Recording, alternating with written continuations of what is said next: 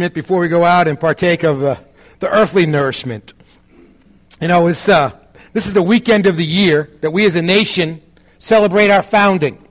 And there were some things kind of underneath all of that movement, some foundational convictions or principles that our forefathers had. Things like belief in freedom, things like a belief in individual rights, things like the right to representation, to be a part of government, and all those kinds of wonderful things. And I think by the centuries that our nation has gone on and what it's emerged into, it's an indication that they built that nation on a very solid foundation. We've been engaged in a series here trying to make sure that our faith is the solid foundation of our spiritual journey. You know, we've been spending the last number of weeks working through a series that I've called Ground Zero. You know, getting faith right. I mean, I don't know about you, but I'm banking everything on my faith. Not only all of my eternity, but also my experience today of my ability to experience today everything that God has given me related to life and godliness. You know, Scripture teaches us that God's given us everything that we need related to life and godliness. That all of us can be living a life that's off the charts. We may have some challenges about what that means, but our faith is the foundation for living that life and for the certainty of our future. So we've been working through a series, and if you've missed any of these, you can go back, and on our website, all of the audios from the services are there, and you can also just write a note on your connection card and ask the office to make you CDs if you'd like those, to get those. But we looked at the nature of faith, just to do a little review. And we began with Hebrews 11, and we're going to return to Hebrews 11 today. But we understood that faith involves an intellectual and a volitional kind of commitment that brings us to a place where we can experience future realities, spiritual realities now. It makes them certain to us, and that's the nature of faith. We've also looked at the importance of faith. We tapped into the shield of faith as an indication for us about how faith plays a role in protecting us and allowing us to experience the kind of movement that God has for us. We looked at types of faith. And not all types of faith are good types of faith. And if you remember, we went back and we looked at the experience of Peter as he climbed out of the boat and began to walk across the water to Jesus. And we talked about a limited type of faith. And that's really not the kind of faith that God's trying to give to us. We looked about theoretical faith, where we can understand all this stuff, but we never test it. We never climb out of the boat in the first place. Or we can have this unrestricted kind of faith that focuses on Christ, drives away the doubts and the fears, and allows us to move out. That's the kind of faith that God's giving us. So we looked at the archetypes of faith. We looked at issues of size. We understood that magnitude really does matter. And if you remember, we talked about the mustard seed and Jesus' criticisms of the disciples having a little faith. And yet Jesus said, if you have faith like a mustard seed, you can tell this mountain to move into the sea. And we understood that a healthy faith, the kind of faith that God's trying to pour into us, is a faith that just springs to life and it keeps growing. And so if our faith is stuck inside size, there's a problem with our faith. And there's a chance for us to go back and look things over. Last week we looked at the issue of the character of faith and how faith seeks to transform us, because it is a transforming faith and it's also a confessing faith. But today I want to focus on one issue, and just really one point. But I want to kind of break it down through so you can see the implications of this. And I want to talk about the effect of faith. What effect should faith in Christ and God as Creator have in our lives? Now, you can write books and books and books about that. I understand that. But what can we use as a tool, a window to look at it through to look at our faith and say, do I have the kind of faith that unleashes eternity, that grants me full access to everything that God's given me related to life and godliness? What kind of faith is like? How can I tell as it's impacting my life and changing me? What effect does it have? And you know, initially I was really drawn to the book of James. It'd be easy to go and say, faith without works is dead, as James teaches us. And so he said, well, the effect of faith ought to be works. And that's true. I'm not going to argue with the Scripture at all. It's a very healthy thing to do. And maybe some ways it's a tremendously profitable study for us to go through. But my concern as I thought about using that terminology from the Scriptures is that there's a lot of people here in the world that we're a part of are trying to earn their way into heaven. They say, I believe in God, and then you ask them the question, well, why is it that God should let you into heaven? What's your access ticket to get through the pearly gates? And they say, well, I try to be a good person. I've tried to do all these works, and that's not the basis. The basis of our redemption is grace. God's mercy is transformation with us. So I didn't want to use that language in a way as we've been really studying this transforming impact of faith. The nature of faith is to transform us, and we've understood that it's an inside-out kind of transformation. That a better word actually to use than works was obedience. Because obedience is an internal as well as an external experience. You know, Jesus, on the last night of his life, he had the 12 disciples gathered in the upper room. And he looked them right in the eye and he said, if you love me, you will obey my commandments. If you love me, you'll obey my commandments. So love is the inside part.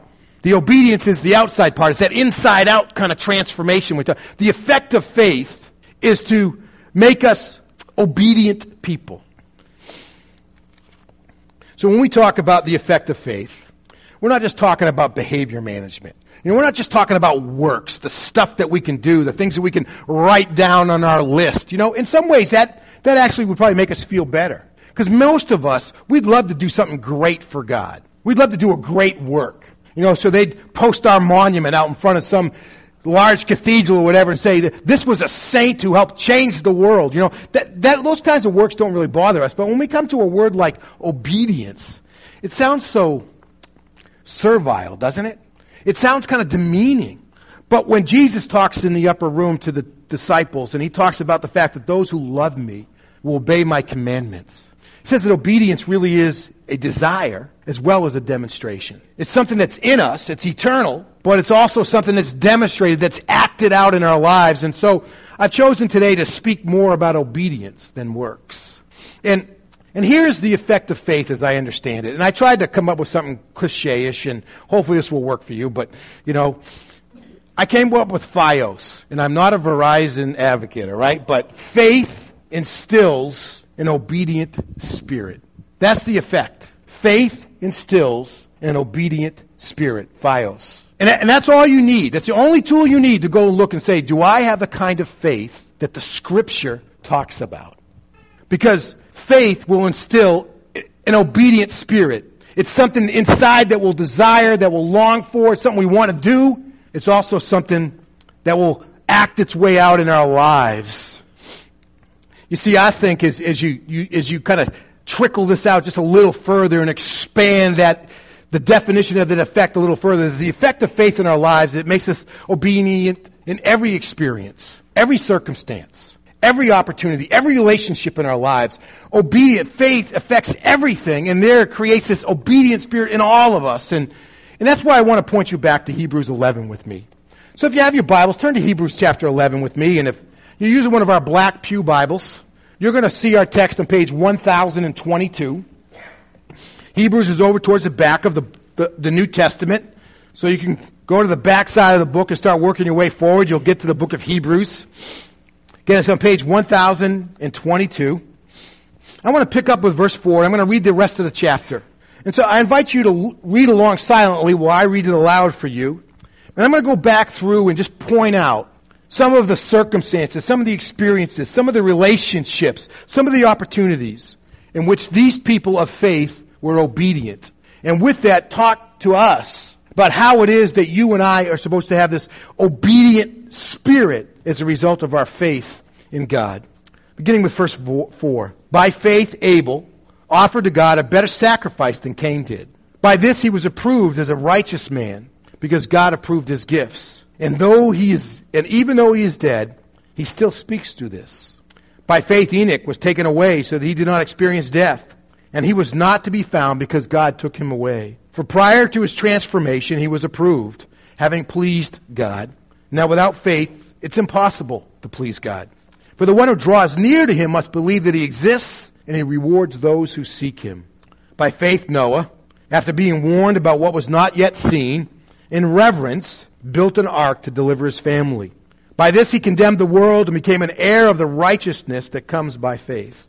By faith, Abraham, when he was called, obeyed. And he went out to a place he was going to receive as an inheritance. He went out not knowing where he was going. By faith he stayed as a foreigner He lived out of a suitcase in the land of promise, living in tents with Isaac and Jacob, co-heirs of the same promise. For he was looking forward to that city that has its foundations, whose architect and builder is God.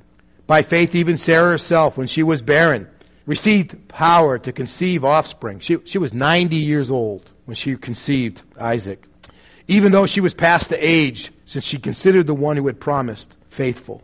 And therefore, from one man, in fact, from one as good as dead, because Abraham was 100 at that point, not too many 100-year-olds who have children, from one as good as dead came offspring as numerous as the stars of heaven and as innumerable as the grains of sand by the seashore. These all died in faith without having received the promises. But they saw them from a distance, greeted them, and confessed that they were foreigners and temporary residents on the earth. Now those who say such things make it clear that they are seeking a homeland. They had been remembering that land they came from. They would have had an opportunity to return, but now they aspire to a better land, a heavenly one. Therefore God is not ashamed to be called their God, for he has prepared a city for them. By faith Abraham, when he was tested, offered up Isaac, who had received the promises, he who had received the promises was offering up his unique son, about whom it had been said, in Isaac your seed will be called. He considered God to be able even to raise someone from the dead, from which he got him back as an illustration. By faith, Isaac blessed Jacob and Esau concerning things to come. By faith, Jacob, when he was dying, blessed each of the sons of Joseph, and he worshipped, leaning on the top of his staff. By faith, Joseph, as he was nearing the end of his life, mentioned the exodus of the sons of Israel and gave instructions concerning his bones. By faith, Moses, after he was born, was hidden by his parents for 3 months because they saw that the child was beautiful, and they did not fear the king's edict. By faith, Moses, when he had grown up, refused to be called the son of Pharaoh's daughter and chose to suffer with the people of God rather than to enjoy the short-lived pleasure of sin. For he considered reproach for the name of the Messiah, for the sake of the Messiah, to be greater wealth than the treasures of Egypt, since his attention was on the reward. By faith he left Egypt behind, not being afraid of the king's anger, for he persevered as one who sees him who is invisible. By faith he instituted the Passover and the sprinkling of blood, so that the destroyer of the firstborn may not touch them. By faith they crossed the Red Sea, as though they were on dry land. When the Egyptians attempted to do this, they were drowned. By faith the walls of Jericho fell down, after being encircled for 7 days. By faith Rahab the prostitute received the spies in peace, and didn't perish with those who disobeyed. And what more can I say? Time is too short for me to tell about Gideon and Barak and Samson and Jephthah and of David and Samuel and the prophets, who by faith conquered kingdoms, administered justice, obtained promises, shut the mouths of lions, quenched the raging of fire, escaped the edge of the sword, gained strength after being weak, became mighty in battle, and put foreign armies to flight. Women received their dead, raised to life again. Some men were tortured, not accepting release, so that they may gain a better resurrection. And others experienced mockings and scourgings, as well as bonds and imprisonment. They were stoned. They were sawed in two. They died by the sword. They wandered about in sheepskin and goatskins, destitute, afflicted, and mistreated. The world was not worthy of them. They wandered in deserts, mountains, caves, and holes in the ground. All these were approved through their faith.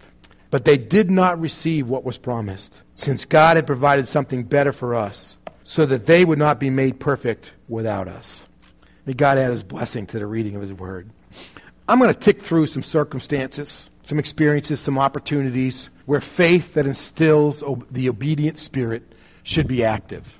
But what I want to tell you, though, up front, and I'm not trying to be harsh, and I know it leads to all kinds of theological discussions about the security of the believer and what does it really mean to have saving faith and all those kinds of things. But I'm going to tell you, if your faith does not produce obedience, it's a fraudulent faith. It's a fake faith. Faith is not just like something we set up on the shelf and we put it aside, but it is an operating system within us that drives how we think, what we feel, and what we do. And we see it in these guys in Hebrews chapter 11, the heroes of faith. And he had to cut the list short. He said so right in there. We've seen this at work before. But here's what I want you to see, that the effect of faith is this irrepressible, obedient spirit that even when obedience entails great sacrifice, it obeys. Abel was able to offer up a better sacrifice than Cain because Abel had an obedient spirit. And even though he took the best stuff that he had and he offered it up to God. Not the stuff he could do without, not the stuff that was no good, not the stuff that was second quality, but he took the best stuff. And even though it involved real sacrifice, he offered it up to God. He was obedient to God. This irrepressible spirit of obedience. You know, the story's told about these kids who had gotten its gift for Christmas one year, a Noah's Ark set. So it was a good size, toy, and inside there were all kinds of animals. And so one day they were at church, listened to Sunday school, and they were heard all the ways about the ways that the Israelites would show their love for God by offering up sacrifices. So they thought, well, we should offer up one of our animals out of Noah's Ark. So they got all the toys out of the ark, and they started looking around, and they found one that had a broken leg. And they went to their dad and said, we want to burn this one to God. That's the way a lot of us work, isn't it? We don't want to take the toys that aren't broken. We only want to take the stuff that's no good anymore. And that's what the irresistible spirit of obedience that faith produces is one that obeys even when it entails great sacrifice. This next one probably speaks to a lot of us. The effect of faith producing this irrepressible spirit of obedience. And we obey even when it makes no earthly sense whatsoever. Verse 7, Noah. You know where Noah was when he built the ark? Imagine somebody building it like in Montana, where it's flat. I mean, you're hundreds and hundreds and hundreds of miles from the ocean, and you build an aircraft carrier. I mean, that's what Noah's doing. It made absolutely no sense whatsoever. No earthly sense. Noah obeyed. Abraham waited 25 years for God to give him the promise of the chosen heir, and Isaac's born. And about a decade later, give or take a little bit, God says to Abraham, I want you to go off to this far mountain I'm going to show you, and I want you to offer up Isaac as a sacrifice. Make any earthly sense to you? Here's the one that all of your grandkids and great-grandkids and their grandkids are going to come from, but I want you to go offer him up. And we're going to eliminate him from the equation. Don't mind the fact he's not married yet, doesn't have any kids. Makes no earthly sense. Abraham offered him up. See, this effect of faith is it creates this obedient experience no matter, even in those moments when it makes no earthly sense whatsoever. Even when it's a kind of obedience that's an enduring type of obedience. Where it's just painstaking in its consistency and constancy and the enduring, ongoing nature of it.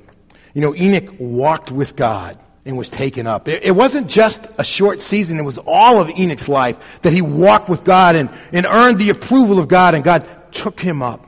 Some of us are ready to gear up for a couple of months' worth of obedience, but don't ask me to do a lifetime of it. But the effect of faith is an obedient spirit that endures. It's an obedience that even occurs when it involves incredible risk. When Joshua led the people of God across the Jordan River and they attacked Jericho, a heavily fortified city, as we read in verse 30, it was a great risk. When Moses left the flocks that he had been tending after he had fled Egypt and went back into Egypt, he did so at great risk. He confronted Pharaoh with great risk. In verse 34, when it talks about the furnace, it's referring to Shadrach, Meshach, and Abednego, and where they defied the king's order and they were thrown into a furnace that had been heated up 7 times higher than it ever was before. It was a great risk. The effect of faith, biblical faith, spurs on obedience within us even when it involves incredible risk. Maybe risk in the form of ridicule. Biblical faith has the effect on us that it causes us to be obedient even when the difficulty, the hardship, can be beyond description. We read through that. We love the first part of Hebrews chapter 11. But when it gets over to the latter verses, when we get to verse 35, it says some men were tortured, not accepting release, so they may gain a better resurrection, and others experienced mockings and scourgings, as well as bonds and imprisonments. They were stoned. The reference that we think there is to Jeremiah, that he was actually stoned by those he was prophesying to very late in his prophetic life.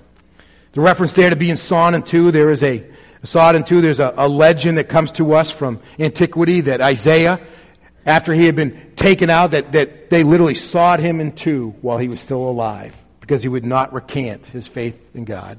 You know, sometimes when we get into hardship, we say, where's God gone? But biblical faith has the effect on us, on making us obedient and having an obedient experience, having desire, really wanting to be obedient, even though it's hard beyond description.